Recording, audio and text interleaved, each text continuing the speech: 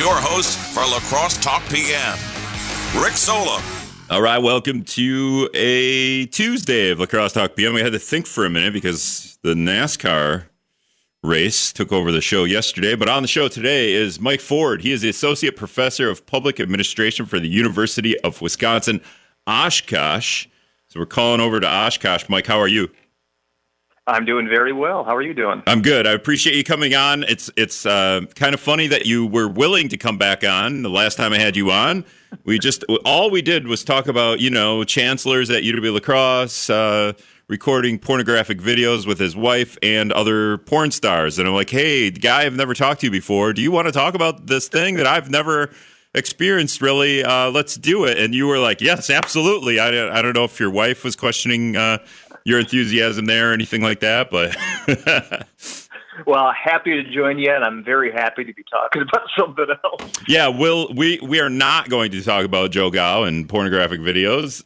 We're probably we're sticking with education though, but more along the lines of actual education in terms of, well, I don't know. It's still about making money in education, right? That's what Joe Gao is trying to do. There's a whole school of thought that money doesn't matter in K-12 education. And certainly there's a point where you get diminishing returns, but you cannot run a school without paying the teachers and without paying the bills. So money certainly does matter. Yeah, and I kind of gave you very, very Rick Cliff Notes. So Rick Notes? Cliff Notes. Who's Cliff anyway? I gave you some Rick Notes on the La Crosse School District since COVID, and I'm sure I missed a bunch of stuff, but it was like, we want to build a new high school, then the community takes the referendum, says, bleep that, we're not doing that, and then it's kind of been back and forth. We've closed one school. So I want to talk about that in a way too, just where the La Crosse School District is and use your expertise in a way that you can kind of help explain as the school district. The school board now says, hey, we're going back to referendum. I'm like, oh, great. Let's ask the community again to, build a new school, essentially. I think that's where we're at. But before we do that, I think we got to start the conversation with the state's budget surplus. Does this make sense? We didn't pregame this at all. I feel like we could talk about the budget surplus that's around $7 billion again, and then can we use, as essentially my idea is, can we use the budget surplus to fund schools, and then we wouldn't have to worry about any of this stuff. We don't have to go to the referendum all the time unless communities still want to go to referendum, but does that make sense? Do we start with budget surplus and work our way down to public education and voucher schools?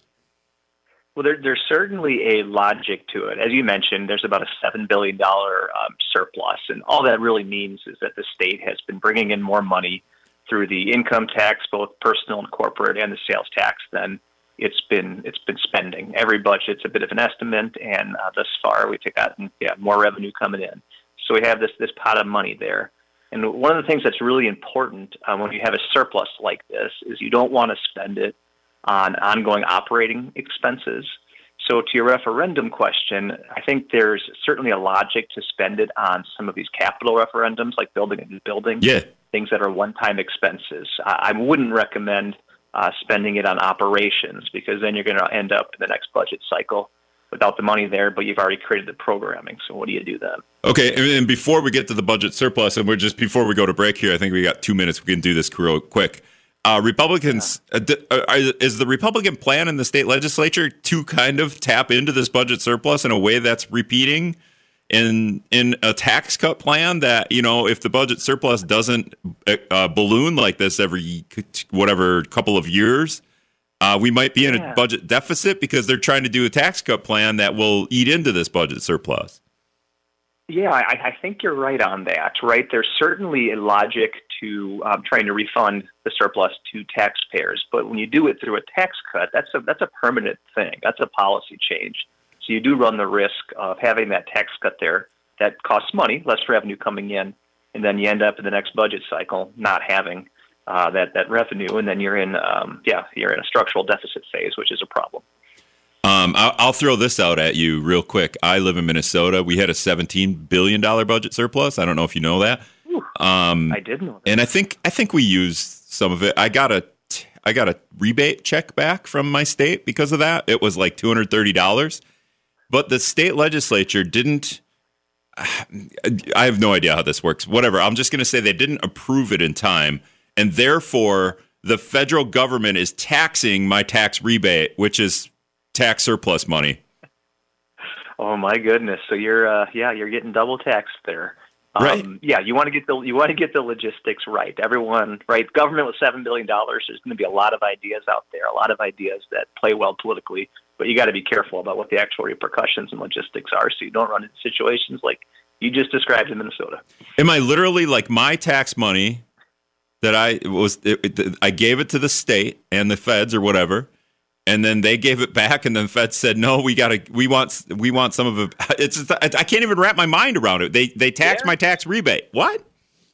Shows up as income. If it's considered income, I guess they can do that. That's pretty wild. Yeah, it's infuriating. So, and also like $230 is nice, I guess. But if you just average it out to per month, I guess it's a Netflix subscription or something like that. But all right, we're going to talk about how we got a budget surplus in Wisconsin, $7 billion, and some of the things we could use it for, and then we're going to work our way down to the La Crosse School District.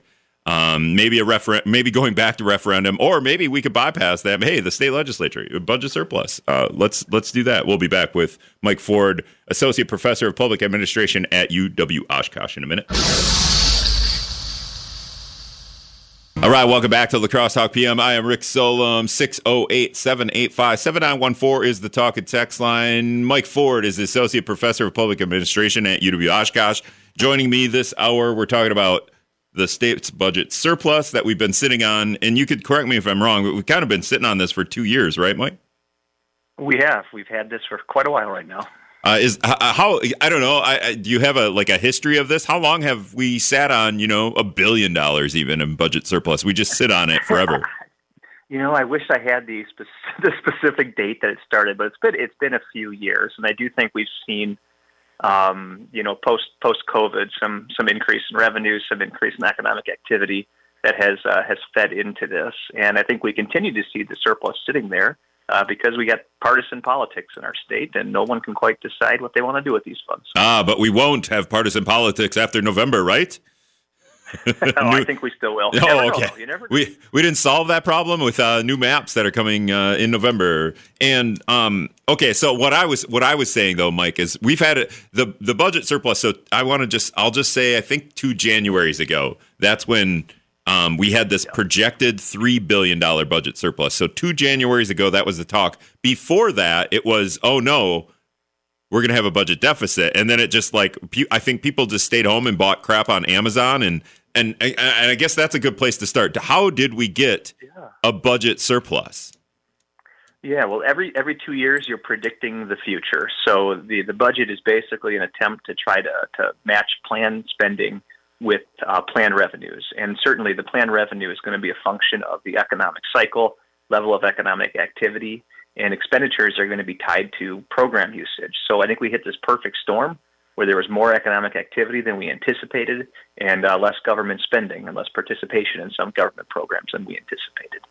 So it's a long way of saying that we tried to predict the future and we were a little off. Yeah, and what I want to say during COVID, this is going way back, I believe the state legislature just sat on its hands for like 18 months and literally didn't pass any legislation. So we were talking about and maybe that was playing it safe as everyone was trying to play it safe, but we just didn't pass any We fought some legislation, I think, in terms of staying home or whatever. But we didn't pass any legislation. But then to try to predict coming out of COVID, I get it. Maybe if we were the Milwaukee Bucks, we would fire that coach, that predictor of the budget surplus, and then hire another one, and then we would fire that coach 2 months later, and then we would hire another one. That's probably where we're at. How is the predictor doing? Are we doing okay now? Because the first predictor wasn't very good. He said budget deficit, and we got $3 billion in budget surplus, only off by at least $3 billion. Well, yeah. Well, I think we're definitely in a more stable and more predictable time as we're over that massive COVID disruption. But right now, the problem is politics, where you have both Republicans and Democrats pushing very different plans for the budget surplus. And the one area where I do think there seems to be some common ground is childcare. If you look at the recent Republican bills of what to do with the surplus, part of it was extending the child care expense credit, while Governor Evers in his state address talked about expanding child care funding. So even though they're proposing different ways of getting at it, that's the one area where I would expect to perhaps see some common ground on what to do with that surplus. Well, if we get back to that, I'd just say we, instead of K through 12 public education, we just make it child care through 12 public education. And we solve all of that. As long as we got $7 billion to play with. There's a logic to that, but once again, remember, it's $7 billion now. Once it's spent, it's spent. So if you create new ongoing child care programming, that's going to have a funding source after this budget cycle. Are we worried about? Okay, so the budget surplus, the first prediction, $3 billion. The second prediction was $7 billion, and then we did a shared revenue plan, and I think maybe we funded the Brewers Stadium a little bit with budget surplus, though I still feel like Milwaukee County is paying taxes and the state is paying taxes on that, so I'm not quite sure why we didn't just throw $500 million at the Brewers Stadium from the piggy bank, and then the budget surplus again predicted at $7 billion. Can't we just kind of expect that it's going to keep this pace? Well, I know if you look at the most recent estimate from the Legislative Fiscal Bureau, which is the organization that serves the legislature that does these estimates. You have to add nonpartisan to that before you have to, right? You have to say nonpartisan Legislative Fiscal Bureau. Yeah, otherwise, people. They are absolutely nonpartisan, and they're the poor folks that have to go ahead and run the numbers on any crazy idea any legislator has. But their numbers do show at the end of the current budget, so 2025, they expect that surplus to only be about $3 billion. So we know that number is going down. Okay, is that $3 billion because we did a shared revenue deal, or is it because economic spending is slowing? Right? Did we get a budget surplus? I've talked to Adam Murphy, who comes on my show once a month, about this quite a bit. Yeah. Did we get a budget surplus because, like I said before, a lot of people are buying from Amazon, buying goods, buying stuff. We're not going to I don't know. Maybe we get budget surplus money from going to hotels and stuff, or flying or something. But we're not going on vacation. We're buying physical things, and the corporations that make money on that are getting taxed more and more on that budget surplus. So what I'm getting at is, are the big businesses paying their fair share in taxes, and therefore we're getting a budget surplus? Well, I think the bigger reason that we're seeing this estimate go down is just that the LFB, the Nonpartisan Fiscal Bureau, anticipates tax revenues going down compared to the previous estimate. So that just means less economic activity. So it's not an issue of what the tax rate is. Let's say for the corporate income tax, that rate is still exactly the same. But if we're anticipating less economic activity, less overall spending coming into the state. Okay, that makes sense. So the other half of that, I was wondering, though, is the shared revenue deal taps into that budget surplus. Therefore, you know what I mean? Like that budget surplus, our government spending is higher, right? Oh, correct, right? We're bringing in, right, these major sources of general purpose revenue. That's exactly what it sounds like. That's the money that we're spending on basically everything that we have control over, unrestricted revenues. So anytime we're putting more money into programming like shared revenue, that means less of that money in the general purpose revenue pot, and that's where the surplus sits. So you are correct. Okay, but I don't know if that shared revenue deal, and if anyone doesn't understand what the shared revenue deal, it was essentially communities across the state just got a little bit more money from this surplus, but just in general, our taxes are more so going to communities across the state. I think La Crosse got about $1 million. We saw a lot of smaller communities get, I guess percentage-wise, they got a lot more money than like La Crosse. It's kind of a drop in the bucket for the city. But I don't know. Did it amount to $4 billion? Not $4 billion, but it is significant and it is ongoing because part of the shared revenue bill was to index future increases in shared revenue to total sales, total changes in the sales tax in the state of Wisconsin. So that is an ongoing expense as well. So that certainly does play into this, that you had to put some money into it right away, but then you have to anticipate more spending on local government moving forward. The other end of the shared revenue deal, I like to just bring it up every time, is the legislature added that communities can no longer put questions on the ballot to just ask communities what their thoughts are on things like, hey, marijuana, do you like it or not? So just Correct. adding no that, more advisory referendum. kind of an aside, but yeah, and okay, so does the state legislature kind of have to, I mean, the shared revenue deal is good and it tapped into the budget surplus, I think, or just the ongoing surplus in a way. Is it very baby steps? Could they go, okay, you know what? We could do this shared revenue deal a little bit more because it's still a $3 billion budget surplus. And also, I think they kind of baby step their way into the first round of shared revenue, and communities certainly like it. Or plan B for me would be public education, and we can get to that in the bottom half of the show. But we got to use this budget surplus in a way. But you want it to be like one-time spending, huh? Well, I mean that's the most responsible way to do it, and this is the budgeting professor in me. If you start a new program and you don't have a funding source beyond this year or the next 2 years, you're setting yourself up for a budget deficit next time around. Okay, so with that, Republicans are proposing a tax cut plan. They like to call it a tax cut plan, and then they like to add middle class in there. I don't know if it is a middle class tax cut. I guess determining who you think is a middle class person. Is their tax cut plan one of those that's kind of dangerous too? Because this budget surplus, it's the prediction has gone down by over half. Yeah, it certainly can be, because that's a policy change. So that tax cut is going to be there, and a tax cut, that means less revenue coming to government, more revenue staying in your pockets. Now, the other side of that coin, and people in support of the tax cut would argue that the idea is to stimulate economic activity, so you're growing the entire pie via that tax cut. But whether that happens in practice, that remains to be seen. It came out last week, the tax cut would be like about $1.4 billion per year. So that's exactly what the prediction is for the budget surplus, right? $3 billion-ish? Yeah. So it would be, and I'm sure that's how they index those numbers, and that's certainly a nice talking point politically. But that's walking the line pretty close, right? Like now we've used all of our budget surplus to the almost right to the mark. This is true, and one of the things that always impacts the budgetary process during the biennium, so because it's a 2-year budget, is the unexpected. I mean, the pandemic was the big one. Obviously, no one anticipated that, but even just your typical recession that might occur as part of the economic cycle, an economic downturn, that could really have an impact and force us to rethink any of these budgetary decisions we make. What do you think of the tax cut plan? It's raising the second bracket to people who make like $150,000 a year. It is not doing anything. When you talk about economic growth or giving people more money and then they turn around and spend that money, when we give it to people that are making $150,000, are they turning around and spending that money on crap, or are they investing it where that wouldn't come back to be a benefit for the state? Yeah, I can't have a definitive answer to that question, but on average, the Fiscal Bureau said it would be about $454 additional dollars per filer in your pocket. So certainly, right, some people are going to save that money. Some people may spend that money. Yeah. But it does. Yeah. I mean, it takes some estimates and some hope, I think, to generate the economic activity that those proponents of the tax cut are arguing for. That figure never works for me. 450. That's the average. Now I want to do it for everybody that every $20,000.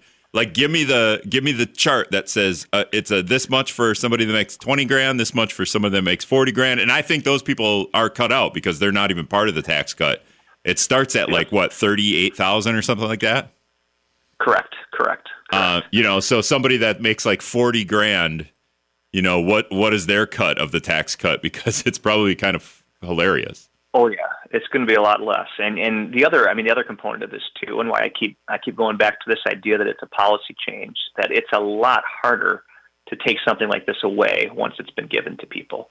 So if you've lowered people's taxes by raising that second tax bracket to more higher income earners, so I guess 150,000, however you want to define that, it's going to be really hard for a future governor, future legislature to try to backtrack on that. So that's important to understand, too. I think you just exposed the plan, Mike. You just exposed... That wasn't my intent. No, you exposed the scheme. We're getting new maps. And they're supposed to be Republican-leaning in a way where the Republicans would still control the legislature. But Republicans are going to get Evers to sign this tax cut plan. And then it's going to take Wisconsin into a budget deficit. And then the Democrats are going to take over the state legislature, and Evers will still be governor. And then there's going to be a huge hole in the budget deficit. and then the Democrats are going to have to raise taxes, and then the Republicans will win the next election, sweeping everywhere. Well, I can tell you, anytime you have a deficit, there's only two things you can really do, and it's raise taxes or cut services, and the public tends to not like either of those options. Right, definitely. So great scheme. Way to expose them, Mike. I'm sure that was what you cut out. You were cut out to do when you agreed to come on. I have now pitted you against all the Republicans in the legislature. We could talk about Joe Gao if you want. If you want to go back to that, I don't know. No. Leave Joe alone. All right, when we come back, we're going to continue this conversation, but now we're going to talk about what we should do with the budget surplus in a way that maybe could we use it in the education forum. Also, I'm going to make Mike explain voucher schools, how the state pays for vouchers. You tell me if you're like, you give me the no if I'm getting this wrong, but Mike's going to try to help us help explain how the state is paying for voucher schools. Also, the state legislature has got a committee hearing on a different way to pay for it, right, Mike? They do. It just came out of the Education Committee, a change. Okay, we'll talk about that when we come back. All right, welcome back to La Crosse Talk PM. I'm Rick Stillum. On the phone with me this hour is Mike Ford, hopefully. You there, Mike? Yep. Okay. I am here. I got to do that fly. With a live board, I don't have any wiggle room here. So Mike Ford is an associate professor of public administration at the University of Wisconsin-Oshkosh. A couple months ago, I feel like the first time I ever talked to him, just out of the blue, I got somebody to say this might be something that Mike would be able to talk about when UW La Crosse Chancellor Joe Gao got fired for creating pornographic videos with his wife and porn stars, or I should say, like he was creating food videos, I guess. It's just like he was, cooking, vegan cooking, right? Cooking shows. It was a very unique market he was going after. Yeah, and Mike was I don't know why he was willing to come on, but he was definitely willing to come on and kind of help explain some of that. I guess I don't think anyone is ever going to be able to explain, or maybe it's too easy to explain, but we're moving on from that. But I like to just bring it up because it's funny.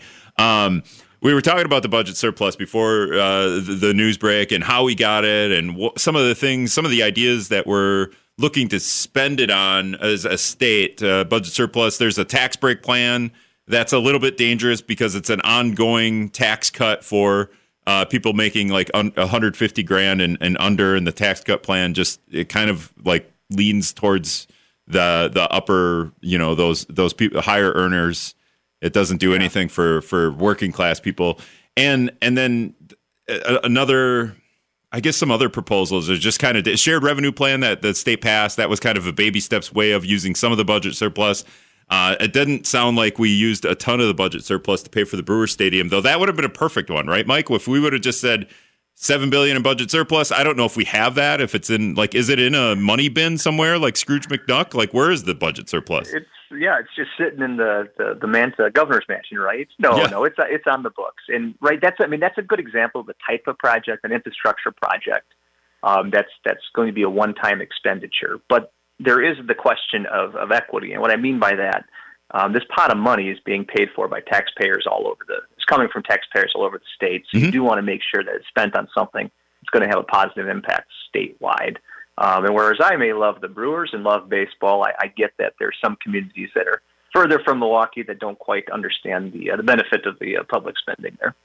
Yeah, I think most of the public doesn't understand that in the grand scheme of things. I think I would say maybe some diehard Brewer fans are like, yes, we've got it in our heads that this is the way we keep the Brewers, and we've got it in all of our heads. The Buffalo Bills are getting the city of Buffalo to pay like $2 billion for a new stadium. So I guess I know. I guess I'm terrible with this stuff because at the end of the day, like all the studies out there show you that economically it's probably not worth it. But then the sports fan in me is like, yeah, build the stadium. Right? Yeah, because all these teams are like, we're gonna leave, and you're like, federally, I think the federal government should just come out and say, hey, no public money for private stadiums.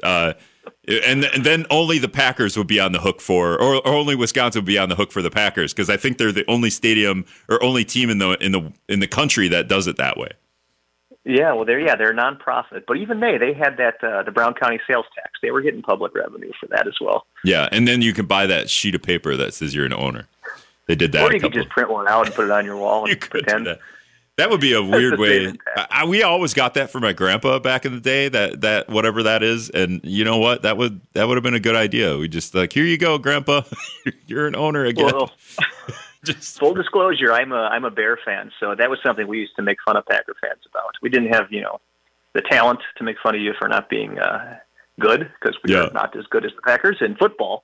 But we had that. We had that ability to mock you for that one. So are you from like the Chicago area, or are you just like a weirdo that's a Bears fan? I am. I was born and raised in the Chicagoland area in the suburbs, but I've been in Wisconsin now for 20 plus years. So I can get behind the Brewers, but Packers just can't get there. Oh, okay, that's weird because the Brewers have been pretty good lately. Anyway, so the giving a billionaire owner money for a stadium, that I understand the weirdness of it. The state owns the stadium, so I don't know. Have I ever floated my idea, Mike, that we sell the Brewers the stadium for $1? Here, have it. Hey, but then that'd be interesting. I got to think that one through. See exactly what that would mean. Okay, well, next time I have you on, we're gonna do a sport, because I have a sports guy too, who he used to teach at UWL, and this was he had a class that was just like sports economics. So Adam Hoffer is his name. So maybe we'll have you both on to talk about it. But okay, back to the budget surplus. And I got to work education in here a little bit. And if we have time, we're going to talk about why local elections are important and why local elections are getting more partisan as we move forward. The school district of La Crosse, the school board yesterday said we're going to go to a referendum and build a new elementary school. And I don't know if they're going to close the two. They're going to merge two elementary schools and build a new one. Well, during COVID, the school district said we're going to consolidate because we have too many buildings by building a new building, and we're going to merge the two high schools, and we're going to move all the lower grades up schools.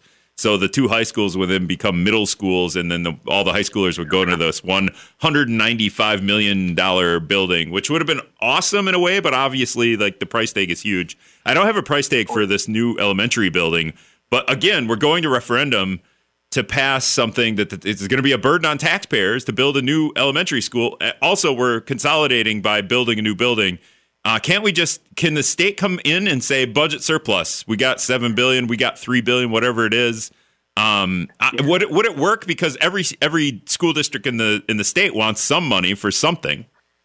Yeah, so that would be, the devil would be in the details, how you distribute those funds. But if I were king, that seems like a very logical idea, that you have a pot of money here that can go towards capital expenses for school districts to try to offset some of these costs they're forced to go to referendum for. And you're seeing now fewer and fewer of these referendums are passing, and that's a change in Wisconsin, where historically we've generally had a very high passage rate. So yeah, I think that's something that anybody that's a responsible budgeting person could get behind, because you're spending money on one-time expenses. Creating ongoing ones. It would be hard because every school district is going to want probably something. Hey, we want a football field. Hey, we want a new auditorium. And then, we would need a committee to decide who gets what, right? Like that would, but do we not already do this with the UW system? We do. It goes back to what I used to, back in my old days, I worked as a lobbyist, and we called it printout politics, where anytime you had any change to the education formula or even one-time funding like this, you're going to get that printout from the Fiscal Bureau that says, what school districts, what municipalities are gaining revenue versus which districts or municipalities are not. And that's when the politics really starts to come into play. Okay. So, yeah, I feel like, yay, budget surplus. Let's get a list together of all the school districts and what kind of building needs they need. And then we rank them.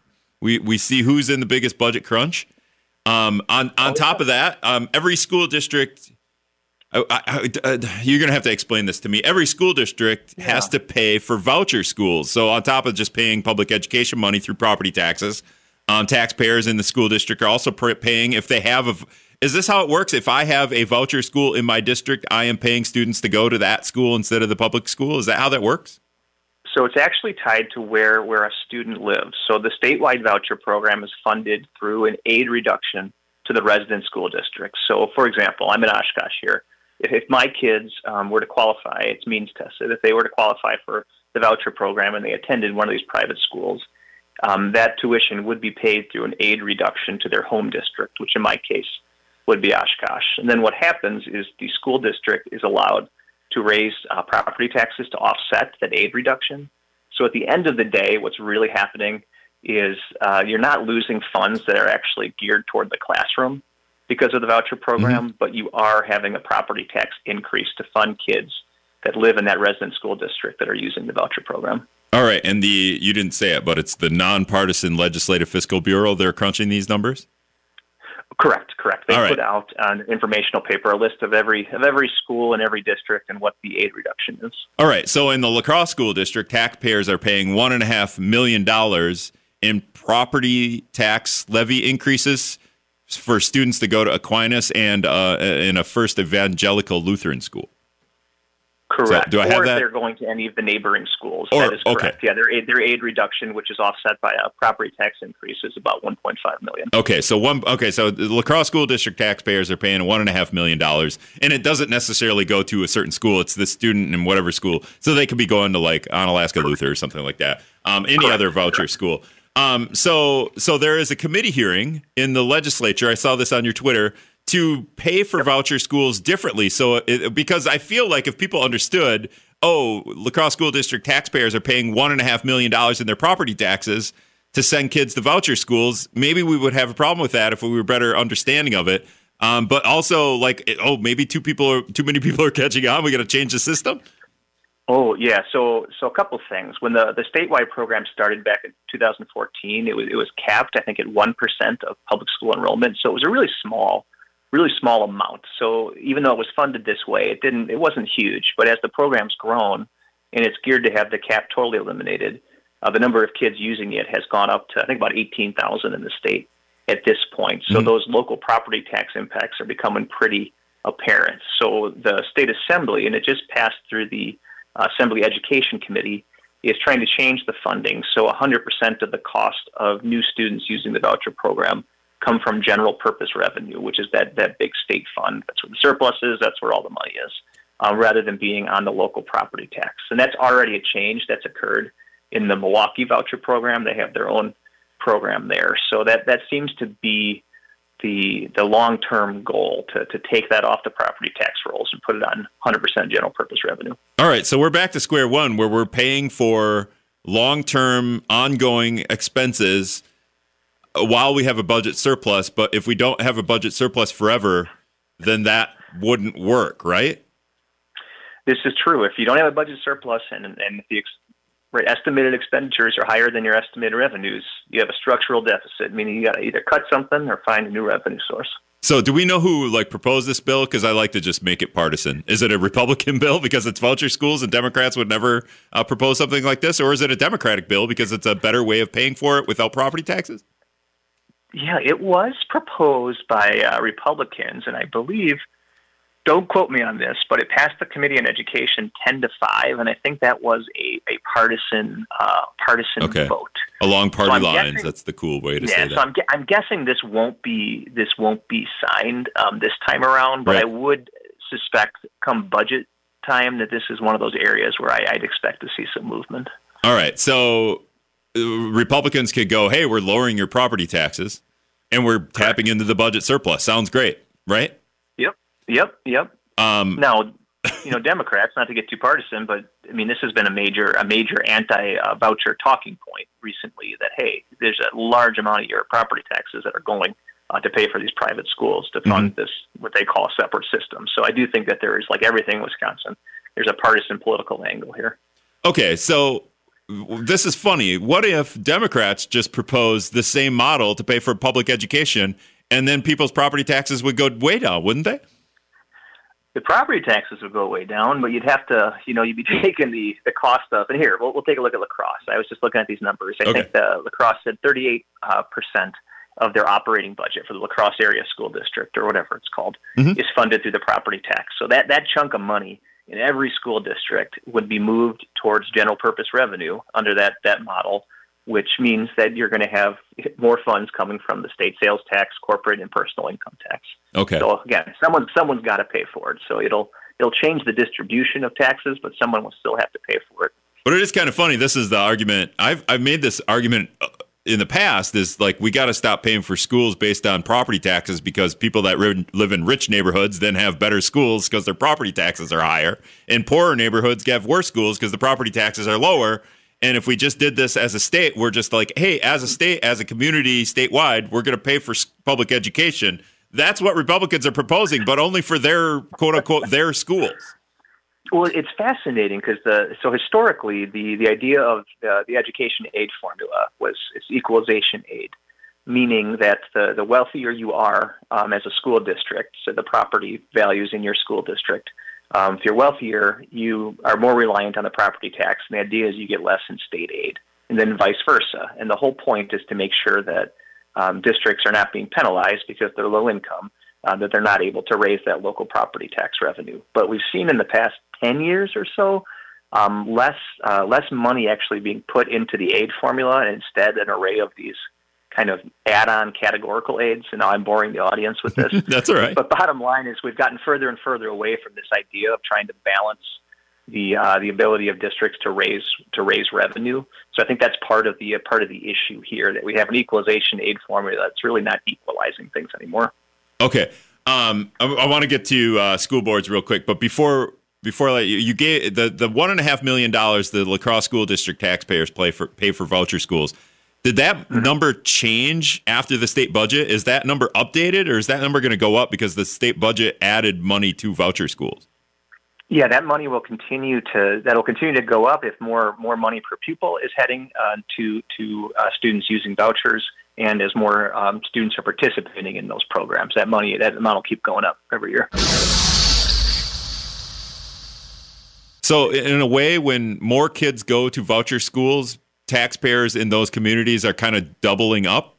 Like they're paying twice as, I don't know if twice as much, but they're just paying more, right? Because the property tax money is still the same in terms of public education, but also now it's extra to go to voucher schools. Correct. There's an aid reduction that's used to fund these students, and that's offset through property taxes. So that is correct. The property taxes go up to pay for it. All right. One more thing. The school board, we have 3 open seats here. Now, a couple of years ago, like I mentioned before, we had a plan to build a $195 million high school. The community voted 70% down on that on a referendum. And we had 8 people run for school board last time for 3 seats. And so it was very important. Like, people wanted to be on the school board, and it was a little contentious. There was some controversy, and we don't need to get into it. But this time around, as the school district closed a building, is talking about closing 2 more buildings, and now is talking about building a building and going to referendum with it. The school board has 3 open seats, and 3 people are not running, so that's why they're open. They're not rerunning for school board, including the school board president. And we only got 2 candidates. Is that are you baffled by that? The fact that we didn't even get enough candidates? And also, just as an aside, the write-in candidate for the school board, because now we will have an actual write-in candidate, the winner of the write-in campaign the last couple of times has been Donald Trump. Oh, geez. Interesting. So I'm not totally surprised. It's been a few years, but I did a big survey, a national survey of school board members back in 2014. And one of the things I found was that 40% of school board members in the United States say they didn't have an opponent in their last election. So there's a significant number of school board members that did get into that seat without having to win an election. Mm-hmm. At the same time, the last 3 or 4 years, there's really been a lot more attention paid to school board races. And in cities, medium-sized cities and suburban areas, there tends to be a lot more interest. So I am pretty shocked that La Crosse only has 2 running for 3. That seems pretty unique. Yeah. Also, one of them running is an 18-year-old Central High School student. So literally a student is not only running, unless by some weird miracle a write-in campaign takes out the 2 candidates that are on the ballot. So he's going to be on the school board. So we have a student in there. I don't know how often that happens. That's fascinating. It does happen, and I only know this from when I was crunching the data. I had 5,000 survey responses, and there's a few where I'd look at the age, and they were 17 or 18 years old, and think, wow, that's pretty amazing. And I figured it out there. Students that ran. My fear, and I hope I'm wrong, is that the last couple years, school board races have gotten so contentious, so nationalized, with interest groups that are either the state political parties or even national groups like Moms for Liberty come in that people just don't want to put themselves through that anymore. And that would be really scary, because if you don't have good people out there trying to govern their own school districts, well, someone's going to fill that vacuum, and it's not going to be as democratic. So that's scary. Yeah, the last election we had some, I don't know if they're a national, well, like the 1776 Project, or I think I might have the date wrong. We had them endorsing candidates, and those candidates were like, we didn't ask for that. And I don't know how that works. Yeah. I feel like there should be some rules with, if I'm going to endorse you, you should actually have to accept the endorsement before I go public with it. Well, I can tell you. So I moonlight as a member of the Oshkosh Common Council as an elected official, and I've always been very vocal that I'm not taking any partisan endorsements or anything. So I have never gotten any, but I've had colleagues that had a similar situation where they didn't ask for it, but they show up on a flyer, a third-party flyer with their name, and it's some group telling people to vote for them. So in reality, there's not much you can do aside from make a public statement disavowing it. Is there something like the legislature could do? Like, hey, if that happens and you say you didn't want the endorsement, that group gets fined, or is that just not realistic? You could, right? You set election laws, but you have this thing called the First Amendment, which right, with free speech rights, people tend not to want to. Legislators tend not to want to get involved at that level, especially when it comes to a Democratic race.